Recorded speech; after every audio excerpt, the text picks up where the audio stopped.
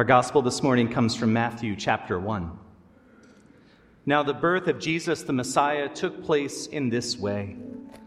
When his mother Mary had been engaged to Joseph, but before they lived together, she was found to be with child from the Holy Spirit. Her husband Joseph, being a righteous man and unwilling to expose her to public disgrace, planned to dismiss her quietly. But when he had resolved to do this, an angel of the Lord appeared to him in a dream and said, "Joseph, son of David, do not be afraid to take Mary as your wife, for the child conceived in her is from the Holy Spirit.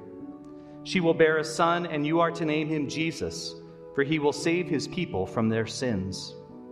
All this took place to fulfill what had been spoken by the Lord through the prophet.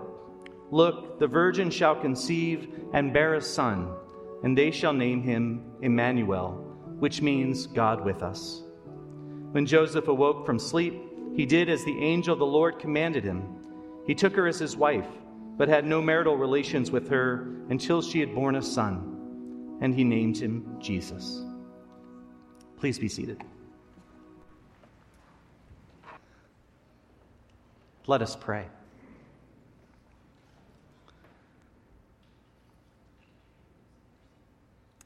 Holy and most gracious God, we are turning our hearts to you, even as you have turned your heart to us in Jesus, born to Mary. Open our hearts in the spirit of Advent and Christmas to receive you again as they received you in Bethlehem. Open our hearts to your grace, to your love, your forgiveness, your mercy, and your hope.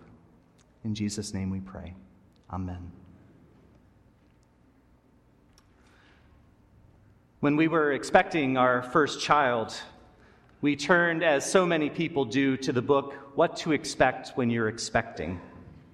Anybody else? Yeah. What to Expect What You're Expecting is a pregnancy guide first published in 1984, and it's still incredibly popular.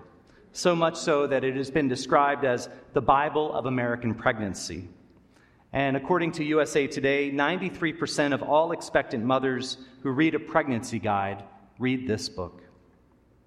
And there's a reason that it's so popular, because it is so reassuring, as it walks you through a typical pregnancy and gives you an idea of what to expect at each phase along the way.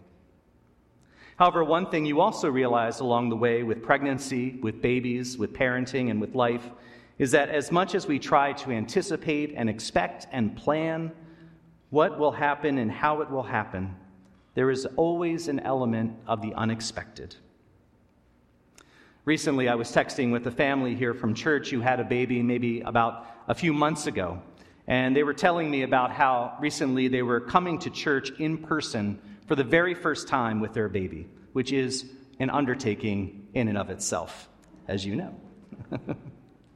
And they got all the way to church, and they made it to the parking lot, and they got out of the car, and they had an exploding diaper.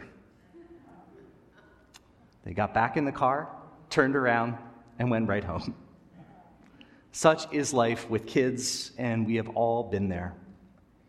Recently, I was thinking back to a dinner that we had at George and his wife Deborah's house not long after we moved here to Upper Dublin. And our kids were around 9, 6, and the twins were 4. And they invited us to dinner at their house. And I think I might have said, "Are you sure?"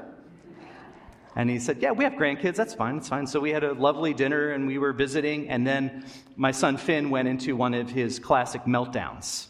And once you reach a certain point with the meltdown, there is no turning back.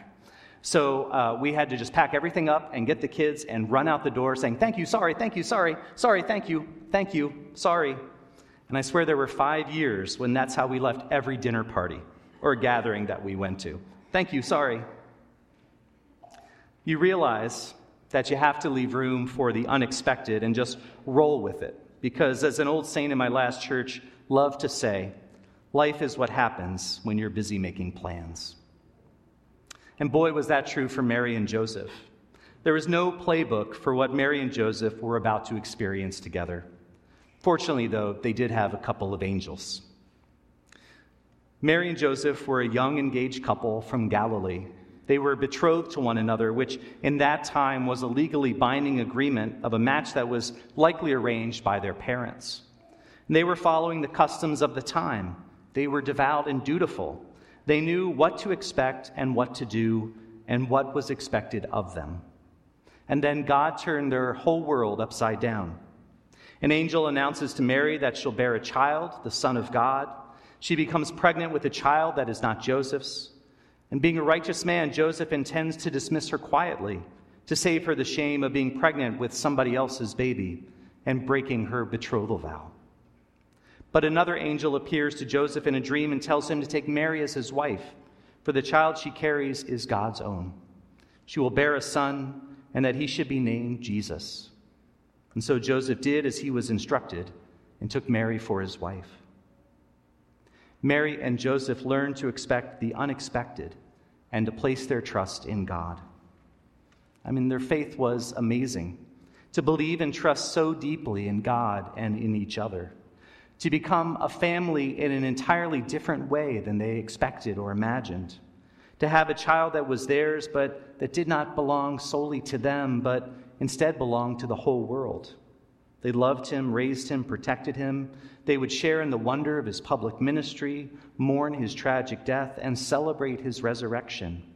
An incredible, unexpected, epic journey of love, heartache, wonder, joy, and faith.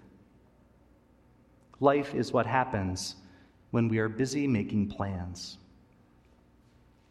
And I think about when we encounter the unexpected in our lives, when it isn't what we wanted or anticipated, or how we saw our journeys unfolding, or when things don't go according to plan, whether it's ours or a plan someone else has in mind for us.